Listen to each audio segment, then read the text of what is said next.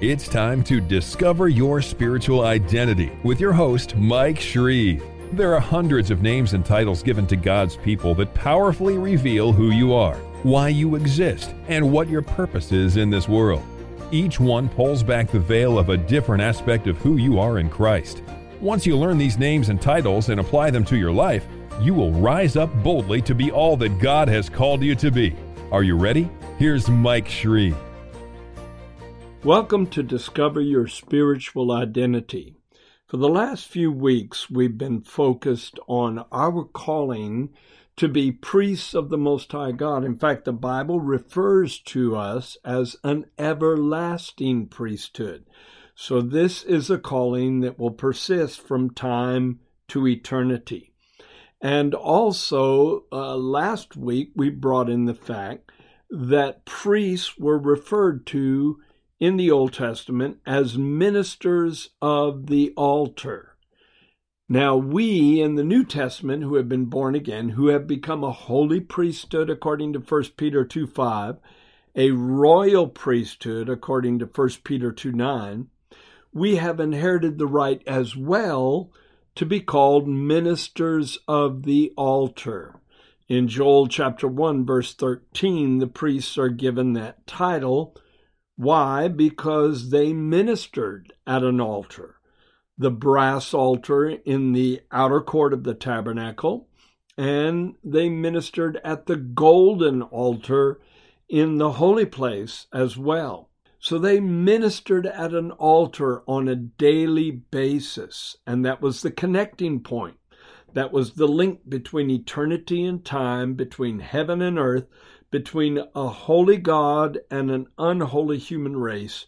And at an altar, everything changes. That's, in a sense, the portal into transformation. Now, what is the altar that we need to minister at as new covenant, born-again children of the Most High God? Hebrews chapter 13, verse 10 says, "We have an altar from which those who serve the tabernacle have no right to eat." Now they came to a sacrificial altar and they would partake of certain sacrifices that were offered up there. They would eat of the lamb, they would eat of the bullock, they would eat of the various animals that were sacrificed on the altar, and it was like having a feast with God. It was celebrating reconciliation with God. Well, in the New Testament, on a spiritual level, we eat at an altar called Golgotha, also known as Calvary, where the Son of God was offered up for us. And he said, "Except a man eat my flesh and drink my blood, he has no life in him." Now that's hard for a person who doesn't know the Lord to wrap his or her mind around. But once you're born again, you understand the spiritual application that Jesus was the Word made flesh. So to eat his flesh is a symbolic way of saying you're eating the Word that was made flesh, and becoming one with God through his Word. Well, the Bible also says the life is in the blood. The life of an animal is in the blood of an animal. The life of a human is in the blood of a human. And the life of God is in the blood of God. And if God ever had blood, he had blood in the veins of the Lord Jesus Christ. Acts 20:28 says, "We are the church of God, which he has purchased with his own blood." So that was God blood. That was divine blood. That was holy blood. That was unpolluted blood flowing in the veins of the Lord Jesus Christ. And if the life is in the blood, well, the Holy Spirit is called the Spirit of life. So drinking in the blood is a symbolic way of saying you're drinking in the Spirit of God and coming into union with God as a result. Those are the two ways we commune with God, by the Word and by the Spirit, and we do that at an altar called Golgotha, where the Son of God was offered up for us. And every day we remember the Lord's death until he comes. and until resurrection has its full effect in this world. So we too are ministers of the altar, and just like the priests in the Old Testament would minister at an altar by bringing the sacrifices that the people brought to the tabernacle to God, they would wash the sacrifices at the laver. They would present that sacrifice on an altar where there was a fire that continually burned. So it was their job to open the door of reconciliation to people who were guilt-ridden, to people who were bound up in their sins, depressed, discouraged, feeling unworthy of God. And the priests, the ministers of the altar, would give them new hope, a new beginning, a new start, by leading them through the ritual of a sacrificial animal taking their place in death. Why did that have to happen? Because sin's ultimate outcome is death. In the very beginning, God told Adam and Eve, in the day you partake of the tree of the knowledge of good and evil, you shall surely die. And in that very day that they transgressed, they died. They died spiritually and began dying mentally, emotionally, and physically. And then, of course, death over a period of hundreds of years finally took its toll in their lives. They died and began dying. Well, in a similar way, when we sin, there's a part of us that dies. But just like the animal suffered death in the place of the repentant Israelite, so that proper restitution took place. In like manner, Jesus bore our sin and tasted death for every man. That's where the new covenant sacrifice took place. And we, as priests of the Most High God, welcome the lowly, the last, the least, the lost, the people that are at their wits' end, the people that are suicidal, the people that think there's no hope for them, the people that think they're cut off from God and God could never love them. We welcome them with open arms to the altar where the Son of God was offered up for us all. Yes, we are ministers of the altar, and we have the word of reconciliation, and we have the ministry of reconciliation. That's what Paul wrote the Corinthians, and it's certainly relevant for us as well. To be reconciled means to be restored to a right relationship with God, and that takes place at an altar. So altars are very important. In fact, I just recently preached at my church and said, "Come and be altered." But I spelled it A-L-T-E-R-E-D, because at an altar, you receive a divine alteration. He alters your mindset. He alters your attitudes. He alters your emotional responses. He alters your entire life. At an altar, you get altered in more ways than one. Praise God. There's so much rich revelation associated with altars. Let's go back to the father of the faith, Abraham. Do you remember when God first called Abraham and abruptly disrupted his life? God has a way of doing that, but it's always good. And he showed up on the doorstep of Abraham's life. And listen to what he said in Genesis chapter 12, verses 1, 2, and 3. God said, "Get out of your country, from your family, and from your father's house, to a land that I will show you. I will make you a great nation. I will bless you and make your name great, and you shall be a blessing. I will bless those who bless you. I will curse those who curse you, and in you all the families of the earth shall be blessed." Now that was God's initial revelation to Abram. Later on, his name would become Abraham. I think it's significant that God told him to get out of three things. Get out of your country, get out from your family, get out from your father's house, because most people identify themselves those three ways: their national identity, their cultural identity, and their family identity, their family name.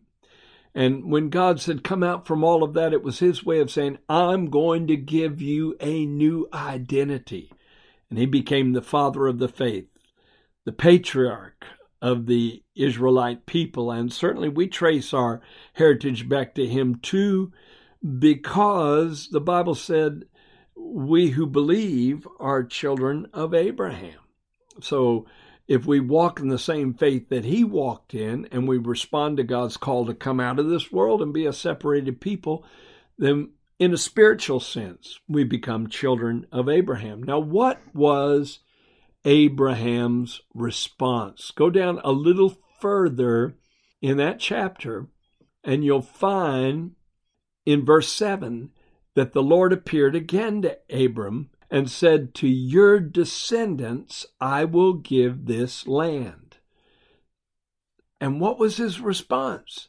The very next line says, there he built an altar to the Lord who had appeared to him. So when he gets this revelation, this prophetic promise, even though he's a stranger in this region, he doesn't really own much except what he brought with him on his journey, yet God said that land would be his. Later on, God said, look to the north, south, east, and west, and whatever you see, I will give it to you. Imagine that. But he builds an altar to the Lord because he's consecrating himself to the vision. He's not asking God for anything. He's not pleading with God to move in his behalf. God just told him he was going to move for him. But he was consecrating himself to the divine direction and directive that he had received. I think we need to do the same thing whenever God lays it on our heart to do something, to go somewhere, to somehow fulfill a particular purpose in our lives. In our heart of hearts, we should build an altar to the Lord and consecrate ourselves to that vision. Then in the next verse, verse 8, it said Abraham moved from there to the mountain east of Bethel, and he pitched his tent with Bethel on the west and Ai on the east. And there he built an altar to the Lord and called on the name of the Lord. Now, in the English Bibles, we find the word Lord over 2,000 times, but it's translated from something that is called the Tetragrammaton. It's 4 letters in Hebrew, Yud He Vav He, that transliterate into YHWH in the English alphabet, and probably is pronounced Yahweh, or some say it should be pronounced Yahovah. We're not absolutely sure on that. I asked a Jewish man one time what the proper pronunciation of the Tetragrammaton was, and he looked at me with a smile. He said, that is a problem the Messiah will solve when he comes. And he wasn't Messianic yet. I thought to myself, yeah, that's certainly a problem that the Messiah will solve when he comes. But let's go back to the text now. Genesis 12, verse 8. So Abram called on the name of Yahweh. He called on the name of the Lord. He had a personal relationship with a personal God, not some kind of impersonal life force. The universe didn't have his back, like the popular book that many people are reading right now. It's not that cold. It's not that mechanical. You don't just have an impersonal force that works in your behalf. You have a personal God who is involved in every detail of your life and loves you with an everlasting love. So Abram built an altar to Yahweh, to the Lord, and called on the name of the Lord. Didn't say he asked for anything. He just called on the name of God. Sometimes you ought to just walk through the woods or drive around town in your car and just say, I love you, Jesus. Praise you, Jesus. I worship you, Jesus. I'm not asking you for anything. I just want to magnify your name. That's what you do when you build an inward altar. But there's a hidden secret, a hidden message in that particular verse, Genesis 12:8, because Abram built his altar and pitched his tent with Bethel on the west and Ai on the east. Well, Bethel means house of God. It was the name that later on Jacob gave to that area. It means house of God. And Ai means destruction. So Abram was between the house of God and destruction. The house of God on one side, destruction on the other side. I thought, what a picture. What a profound picture of the condition we're all in. We build this altar in our hearts to the Most High God, and we've got the house of God on one side, the family of God, the dwelling place of God, the presence of God, the glory of God, the purpose of God. And then to the other side is destruction. The prince of darkness who comes to steal, kill, and destroy. And all of those who are under his sway that want to still influence us. You've got to build an altar between the house of God and destruction and make up your mind, I'm not going to be a victim. I'm going to be a victor. I'm going to cast my attention toward Bethel, not toward Ai. So Abram was constantly building altars, and you can read through the rest of Genesis and find that over and over again, he would do that very thing. And it wasn't always to ask God for something. Sometimes it was a grateful statement, thanking God for what he had done. Altars should be a part of our continual existence because we're ministers of the altar. And not only do we minister to people, not only do we minister to people and bring them to the altar at Golgotha, at Calvary, but we minister to God there too.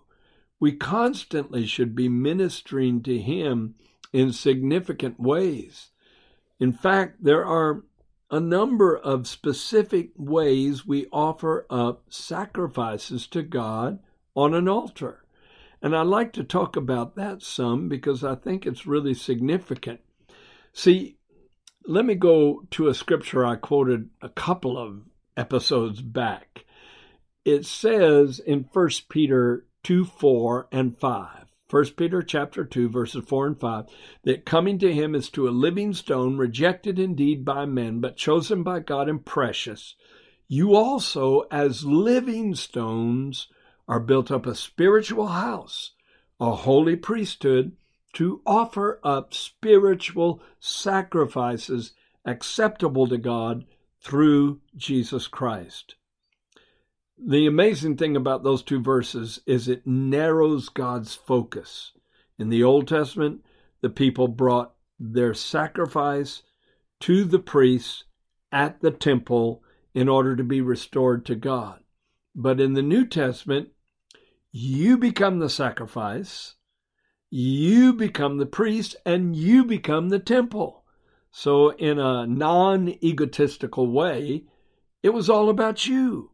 Because God wasn't really interested in religious rituals. God was interested in the implementation of a plan that would evolve through centuries and millennia until finally it wouldn't be about a temple that was a building and a priesthood that was a mediatorial group to help people get to God. Neither was it about sacrificial animals being offered up on an altar, but it was all about you becoming a living sacrifice on an internal altar, the altar of your heart, and you becoming the priest that ministers to God because you are the temple of the living God. Can you see how it was all about you all the way through the evolution of this plan? Now let me talk for a few minutes about the sacrifices, the 7 spiritual sacrifices you should be offering up if you're a part of God's holy priesthood.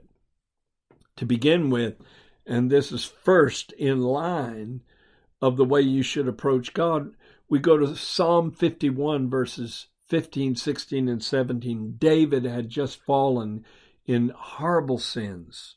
You know the story of the downfall of David. I don't have to rehearse it if you've read the Bible at all. He went to the pinnacle of intimacy with God and then fell to the depths, to the abyss of uncleanness and evil.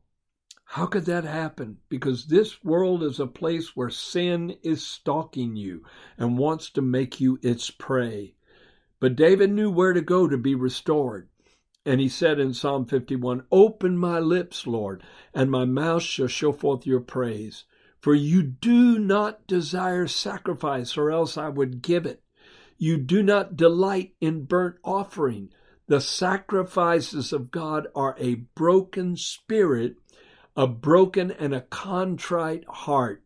These, O God, you will not despise."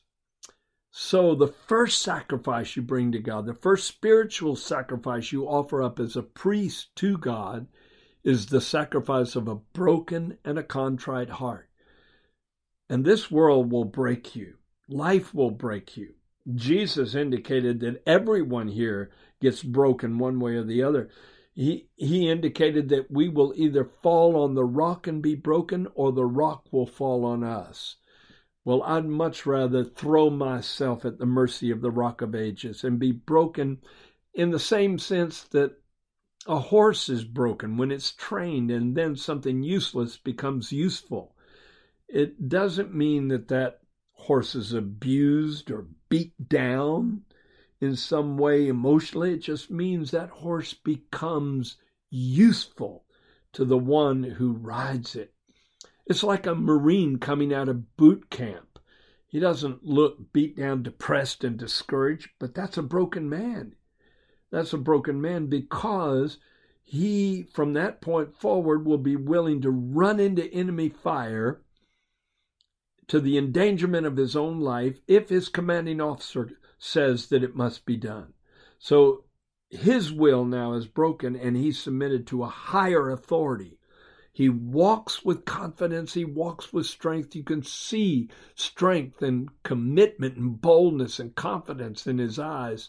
But inwardly, he's broken in a good sense because his bravery now is funneled toward a cause that is higher than him. That's the way we should be. We approach God with a broken and a contrite heart, a heart that is smitten with contrition, godly sorrow over our sins. The sorrow of the world works death, the Bible said. The sorrow of the world will lead a person to suicidal thoughts and manic depression. The sorrow of the world ends with mindsets like, I'm worthless. There's no use for me to even live. Why am I even functioning as a human being? But the sorrow that the Bible calls godly sorrow ends in salvation. It takes you to a place of victory altogether. So the first sacrifice you give to God is the sacrifice of a broken and a contrite heart. Then Psalm 4 verse 5 says, offer the sacrifices of righteousness and put your trust in the Lord. Now, righteousness is not only an act, it's an attitude. The root word is right. In other words, you get right with God. You do all you can to make your thoughts right, your emotions right, your actions right, your reactions right. And whether it's a tangible thing or an intangible, inward attitude of the heart, you offer God a sacrifice of righteousness. If you're a priest of the Most High God and a minister of the altar, you minister to God daily at the altar of your heart by offering Him righteous attitudes and righteous purposes and righteous plans. Then the fourth sacrifice is found in Psalm 27, verse 6. Number 1 is the sacrifice of a broken spirit. Number 2 is the sacrifice of a contrite heart. Number 3 is sacrifices of righteousness. Then number 4, listen to what David said. Now shall my head be lifted up above my enemies all around me. Therefore I will offer sacrifices of joy in his tabernacle. I will sing, yes, I will sing praises to the Lord. Most people, when they think of the word sacrifice, they think of something dreadful that involves a lot of self-denial and maybe even emotional pain to give something up, to deny themselves of something they desire, but they sacrifice it. No, the word here in Psalm 27 means something altogether different, because a sacrifice was an animal offering that was offered up, consumed with holy fire. Why do I say holy fire? Because the fire that was on the tabernacle of Moses fell from heaven to start with. The fire that was on the brass altar in the Temple of Solomon fell from heaven to begin with. And they were told to never let that fire go out. So to offer God a sacrifice of joy is to offer a heart that is burning with spiritual joy. It's so easy to walk in depression. It's so easy to walk in discouragement. It's the default system of the fallen nature. Just like you have programs on your computer and they've got certain default settings that they automatically go back to unless you save a new setting. The default setting of the fallen nature is to be depressed, to be self-condemning, guilt-ridden, overwhelmed with discouragement. But you're a new creature in Christ Jesus, and you have an opportunity even greater than what David had when he wrote those words, because you can tap into the inward regenerated spirit that God's put inside of you, where there's unspeakable joy that came from heaven, and you can make a choice to be joyful, but not just for your own sake. You offer God a sacrifice of joy. What if your children, if you're a parent, you can relate to this. What if your children only approached you with tears and crying all the time? Every time your son or your daughter showed up at your door, they were crying about this or crying about that. It would get a little old.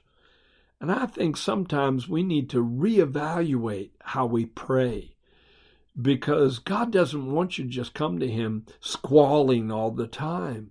Certainly he doesn't ignore that when it's necessary. But why not walk into his presence with explosive joy, thanking him for eternal life, praising him, rejoicing?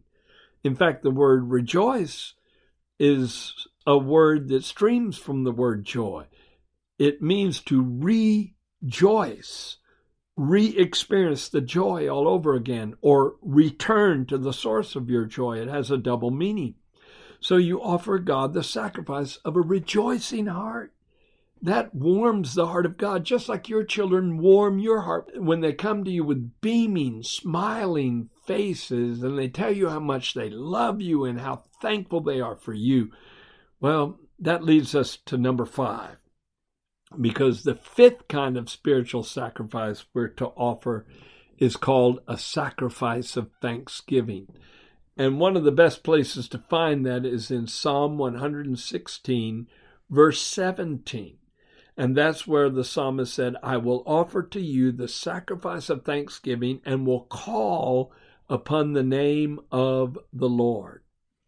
Praise God. Thanksgiving is so powerful. Did you know in Old English the word thank was related to the word think? Oh, yes. Thank was past tense, think was present tense. Just like you drank yesterday and you drink today, or in Old English, you stank yesterday and you stink today. Don't take that personally. In like manner, you thank yesterday and you think today. It was the past tense of the word think. It meant what you thought yesterday. Well, now those two words have taken different roads of meaning altogether, but they're still related because, beloved friend, if you don't think, you won't thank. If you don't think about how good God has been to you, if you keep your focus on all the negatives in your life, you're not going to thank him. Choose to offer God a sacrifice of thanksgiving, a burning, joyous expression of gratitude. See, that's the kind of way you should approach God. You're a priest. You minister to God at an altar, an internal altar of the heart. Let thanks rise up from you like incense every day of your life.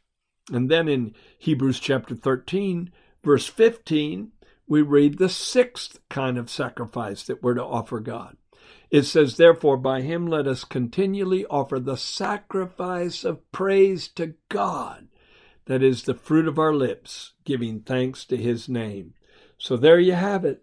We're ministers of the altar. We're priests of the Most High God. We're living stones, and we're being built together a spiritual house, a holy priesthood to offer up spiritual sacrifices acceptable to God through Jesus Christ. None of these would be acceptable to God. We would not be receivable in the presence of God were it not for the fact that Jesus paid the price so that door could open to us. And when we come to God, we come with the sacrifice of a broken spirit, a submitted will, a contrite spirit, smitten with contrition over our errors. Number 3, a sacrifice of righteousness, right thinking, right attitudes. Number 4, sacrifices of joy. Number 5, sacrifices of thanksgiving. Number 6, sacrifices of praise. And that's when we arrive at number 7, where Romans 12:1 says, I beseech you, therefore, brethren, by the mercies of God, that you present your bodies a living sacrifice, holy, acceptable to God, which is your reasonable service. And again, that doesn't just mean something dreadful, mournful, negative, where you die to self and become a sacrifice to God. It means something joyous and wonderful, where you're totally and wholly consecrated to Him. Well, we've covered a lot of territory, and we're going to continue with this theme. In the next episode, we're going to reveal how we are ministers of the altar and relate it back to the 2 altars in the tabernacle of Moses, the brass altar in the outer court and the golden altar in the holy place, and all the rich, rich symbolism that accompanies those 2 altars, and how that is all internalized and spiritualized in you right now in the new covenant. It's going to be great. So join me on the next episode of Discover Your Spiritual Identity. You're an everlasting priesthood. This is going to last forever, and you can shout about it.